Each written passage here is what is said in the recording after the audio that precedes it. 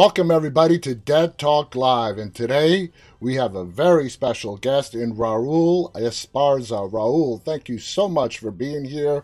Your fans have shown up in droves. How are you doing today?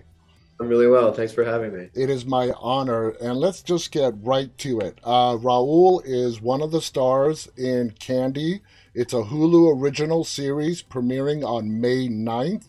As I just told Raul, I just finished watching it. It is a phenomenal story based on true events. Now, with that, let's get right to it. You have portrayed a lawyer on TV for a long time now. Don Crowder is the lawyer that you play in Candy. It's a very different role from ADA Barba uh, from SVU. What was it about Don Crowder that really attracted you to the role? I loved his bravura. I also loved his kind of mercurial quality, the ways that he could be one thing one moment and then switch to something else entirely the next. I loved the sort of Texas world that the series inhabits. I liked his sense of humor.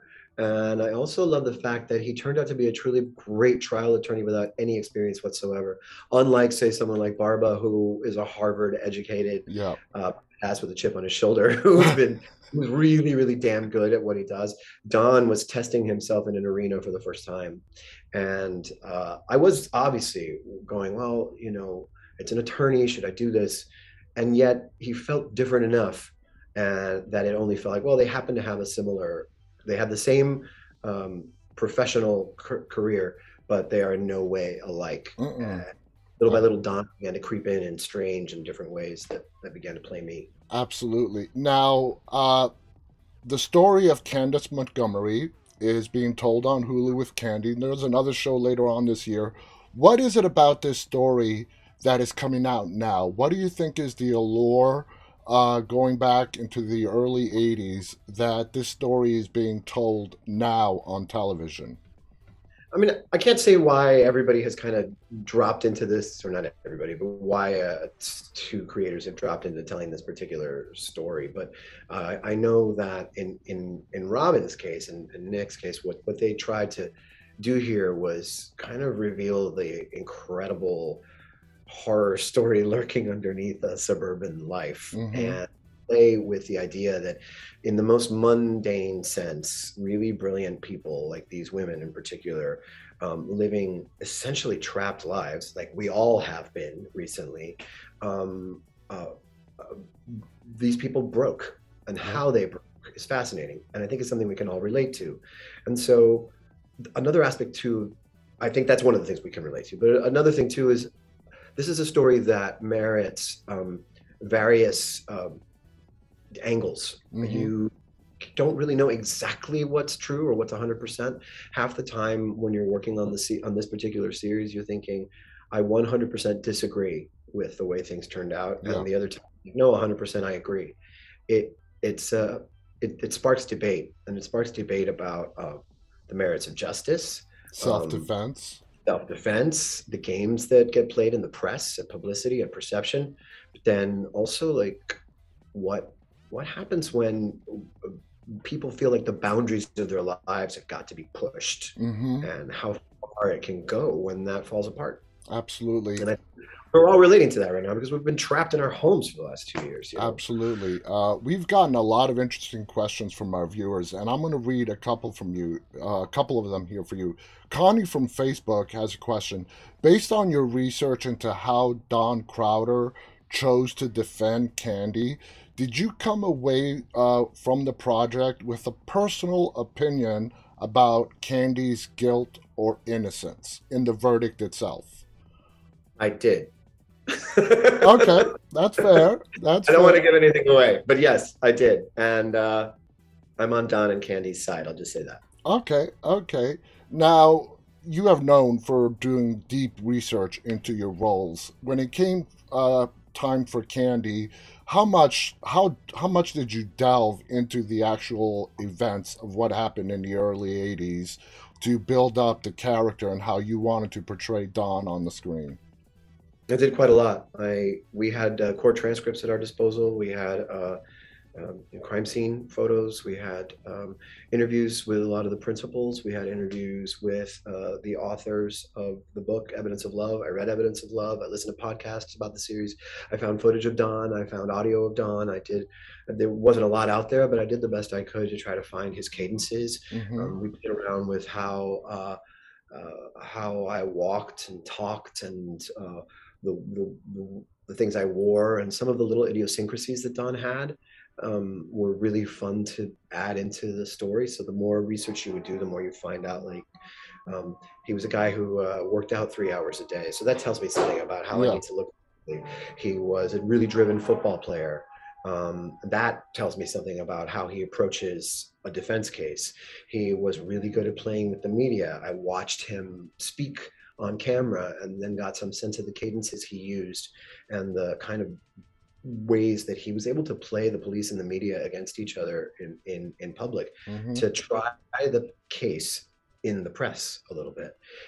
He was flying by the seat of his pants a lot. He said himself, I'm not the guy who's going to take this to trial. And then he decided he would. Hmm. So that told me something else about him. I decided not to look exactly like him. We kept a mustache that was fun, which allowed me to feel very different from myself and different from Barba, I guess, if I'm honest, and have a kind of mask on my face that made me go, oh, wait, who's that? It's not me in any way. And it That helps you was, get into character. it totally does. Because what you're looking for with a character is like a way that you're constantly surprising yourself. You want a character to play you. Um, Exactly. you don't want to make decisions. You want that person to show up and surprise you. So all the what the research does is it gives me colors to choose from. Like I'm making a painting and I happen to be working in blue or green or orange, Yeah. whatever it is. It's not limiting. It's freeing. You build a scaffolding and then you just jump. Let's go to the court systems. This is in the early 80s, and you've done research for Law and Order, which is in sort of modern day. For me, watching court shows all my life, movies, and so on, Candy seemed to really portray a different court system in Dallas, Texas. Was that a true depiction on what the court systems were like in Texas back in the early 80s, according to the Yes, research absolutely. that you have done? According to the research that I know that Robin did, and what the reality of this trial was, some of the things we say are taken verbatim from from the case, Wow. and the animus of the judge towards Don and towards the case itself was also absolutely true. And the ways that the police, who were really inexperienced in dealing with this kind of case, because it was a small town about what, an hour outside of Dallas, Yeah. 45, their inexperience also played into the facts of what was available for them in terms of forensics that I think affected the way the case was decided. Yeah. And all of that is very different from what we have at our disposal right now. The Absolutely. bias is really obvious. I mean, that bias is right on the surface. And And people made decisions because we know the players, and uh, that isn't necessarily the way things will work right now. I think we'd have a few more impartial facts in front of us you these days. have a very powerful moment in the last episode. This is not a spoiler, where you stand up and you confront the judge in front of everybody. I mean, talk about having guts to do that. Is that something that was sort of embellished for the TV show? Did that actually happen according to the transcripts from the court? Tell us about that. That actually happened. We ran with some dramatic license, but yes, it actually happened. That judge had a protege, and the protege was the prosecuting attorney. And the judge Oh, had made all kinds of decisions about how this case should go. I don't know. I don't want to say that he did or didn't, push it in a particular direction. They had a hard time finding a jury that they thought would be impartial because everybody knew about the case. And yet they asked for a change of venue, but the judge, mm, they wouldn't grant it. And Don felt like they were just not going to get a fair trial. yeah. And yet did in fact stand up. As a matter of fact, I think we shortened it. I think that there were quite a few more contempt issues that came up with him, and it all began even before the trial because Don was talking way too much in the press. Hmm. his own team tried to muzzle him. He wouldn't stop. And I think he understood something instinctively about like they're going to make up their minds before they even walk in the courtroom. So Yep. I'm going to fight back. He has a very, very basic sense of right and wrong, and this is not justice. The judge is playing sides, and I love it when he calls him out, Oh, and me it's a too. really great thing to play. I love that. I love that scene. I think that's one of my favorite scenes. We got to talk about Jessica and Melanie. Brilliant actors. We've known this for a while. Melanie, oh my God, what she can do anything, and Jessica is also the same. You had screen time, a lot of screen time with Jessica. Obviously, you didn't have screen time with Melanie. Watching the finished product and seeing these two amazing actors work, what was your takeaway from the job that they did in Candy? Well, I can't say because I never watch what I do. Oh, you're like me. I never watched one of my I just, shows. yeah, I can't do it. I get too self-conscious. But at least the experience on set, I will say that Jessica's just a ferocious actress, and she just dove right in and gave it her all. She hits you with the weight, the emotional power of what she was playing, and the her willingness to be completely unglamorous about it, Hmm. and to truly transform herself into this woman was thrilling. The first time she walked on set, I didn't recognize her, and Wow. she lock eyes with me. And Don and Candy have a slightly antagonistic relationship, even though they're friends. She disagrees with him about the ways that the case should be tried, Yeah. and do because they begin to all fight each other. One of my favorite scenes to film with her was when they're trying to explain their case to their friends, and they're just like picking up each other's cues, going like, "I know this sounds insane, but to them it wasn't insane." And Jessica never missed a beat on that stuff. With Exactly. Melanie, sorry. No, no, I was just going to say exactly. Here you have this suburban housewife and a lawyer explaining it to their suburban friends, and they're getting into science and personality stuff that's way ahead of what people even knew about in their living rooms back in the early '80s. Yeah, exactly. And things I think that they're even trying on for size in their own mouths, as they're Yeah, saying. They're, I think Don was always questioning whether he believed it, but he believed in her 100%. So that absolutely. was fun to play because he had her back. He just did. And I found that some of the moments with Jessica felt surprisingly emotional, more so than I had expected when I first read it, because the case is pretty outrageous and he can be pretty outrageous, and it can flip into some wonderful comedy in a couple of places. But that was balanced out by moments together that felt very solid, where he's forcing her to deal with the reality of what happened, and it's painful. And she was with me every step of the way. And in terms of Melanie, there was a day on set in the courtroom actually where she just stepped on and we locked eyes. And I think Melanie is just a breathtakingly great actress. Absolutely. Loved her since Heavenly Creatures. She's exquisite to work with, inspiring to be around, Absolutely. and also just a really fun, cool, funny, great person to spend time with. So I left really jazzed by getting to be around these two magnificent women. That is amazing. We have another question from Robbie on Facebook.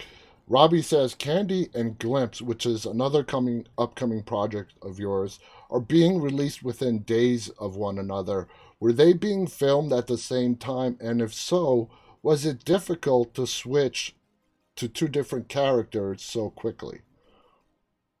No, they were not filmed at the same time. Glimpse is a pandemic project Okay. that was made in, I think, July of 2020. We were all filming out of our tiny spaces, and Teresa Rebeck created that piece as a kind of, hey, we're stuck at home, let's make a movie idea. But she got some really amazingly talented friends to be in it, and it was about being trapped. And we had to be our own crew and hair and makeup departments. And it was when we thought, well, we'll never get out of our homes again, which is Yeah. part of it.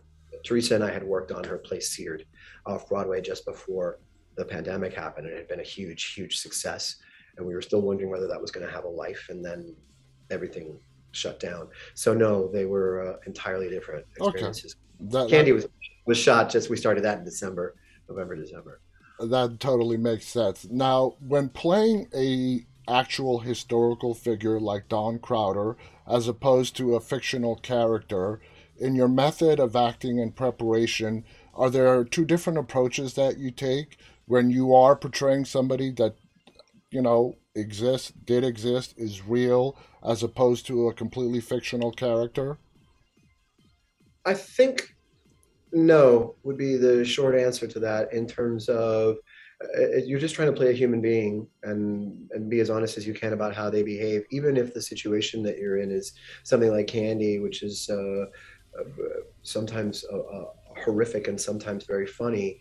The reality for that person is the same as any human being. You're not trying to put a spin on it. So what the historical details give me is, as I said before, a structure I can build, colors I can play with, information that I need, but I can still use it or not.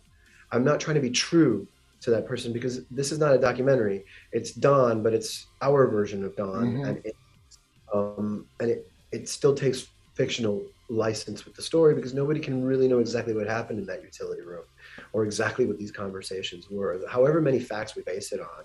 And that's I find that really freeing. If I'm playing a completely made up character, sometimes it's a little bit harder because I don't have the structure to support me. And But that's even where you then, got to build your own backstory. you do have to sort of make it up, and then you're still pulling from yourself or things you read or places you've been. Every time I take a trip, it might someday feed into what I'm doing on stage or on screen. Yeah. Every time I hear a piece of music or I smell a certain scent or fragrance or I eat a meal or I read a particular story, all of that feeds into what makes me a person. But anything could be something I would pull from at some point in my life. I think about I played Arturo Ui off Broadway in CSC in The Irresistible Rise of Arturo Ui. Now that Brecht play is about Adolf Hitler. Mm. I didn't go anywhere near Hitler. I did a lot of reading about Hitler, Oh, yeah. but in the end, what came out was this strange, sick sort of hybrid of James Cagney meets a really creepy gangster from Chicago. Wow. Um, that surprised me. So here's a little bit of history and a little bit of something completely fictional. Absolutely. We're almost out of time. I just want to ask you one final question before we go. Now, when you walked away, when you did all your research, what do you think Crowder's motivations were for the Candace Montgomery trial? Was it to further himself? He enjoyed the spotlight. Was it he really believed that Candace was in self defense? Was it a mixture of both? I think it was a mixture of both. I think he was really good at getting that spotlight. He was an ambitious man. He ran for governor after this. Oh, He you tried did. another case, but wasn't successful with it. The woman that he defended, he thought he'd be able to get her off, and she ended up getting jail time for Okay. his case. He eventually came to find that he felt like he was a failure in his life. He had undiagnosed bipolar disorder, and Wow. as the years went on, he began drinking, and then eventually, sadly, committed suicide. Wow. And Don never thought of himself as the great success that he had hoped to be, the football player, the sort of dream team athlete. But I think he accomplished a great deal as an attorney, and in this case, I think he really really nailed it. And I think there was that ambition in him, but at the same time, he believed in her 100%. My I don't think opinion, he ever. yeah, my opinion of Don is he understood that a jury trial, regardless of what the evidence is completely different as opposed to a non-jury trial because you're playing on the emotions of the jury, and he got that, and he understood that, and he played it to perfection. Do you agree with that? I would agree that he was very good at understanding how to tell a story so that people would fall into the narrative and not necessarily the facts. And I Absolutely. think he was really, really great at understanding the way that that town thought. Yeah. And I also think that again, I want to reiterate, I think he believed in her 100%. And it really didn't matter um, what the result of this terrible crime and situation was. It's just that he believed in the motivations being honest. Yeah. She's not a killer. No. She really isn't. She's not insane. She's not a psychopath. Something went seriously wrong, but it could go wrong for any of us. And he believed that too. This is a church going friend who he had known for so many years. And he stood by that. So what he needed to do is exactly what you're saying: figure out a way to swing the narrative so that people would see their friend and As opposed to see, a murderer. as opposed to a murder, and also see something that goes well beyond reasonable doubt. He says it at one point: there are thousands of reasonable doubts. Yeah. There are Yeah. our standards now. There are. Absolutely. Raul, I want to thank you so much for coming on here on this day. You're busy and sharing this with us. We have a huge audience today and they all love you. You did a brilliant job playing Don Crowder on Candy. Guys, again, the series is premiering on Hulu on May 9th. It's 6 episodes. Once you start, you're probably going to be just like me and binge watch all 6 episodes back to back. Thank you, Raul. Any final thoughts you want to share before we go? No, I'm grateful that people tuned in today, and I hope that you guys enjoy it as much as we enjoyed making it. That's an honest statement. It was one of the most creative things I've been part of, and I'm excited to see it. Well, not see it, but I'm excited to have people receive it. I am right there with you. I do not rewatch any of my episodes, so I totally understand. I can't even listen to myself sing. Yeah. Thank you, You do the Raul. last album, that's done. I want to thank Raul Esparza for being our guest. Thank you to our viewers for tuning in live and those who are going to watch us later on. On behalf of Raul and myself, stay safe. And guys, always stay walking. Bye, everybody.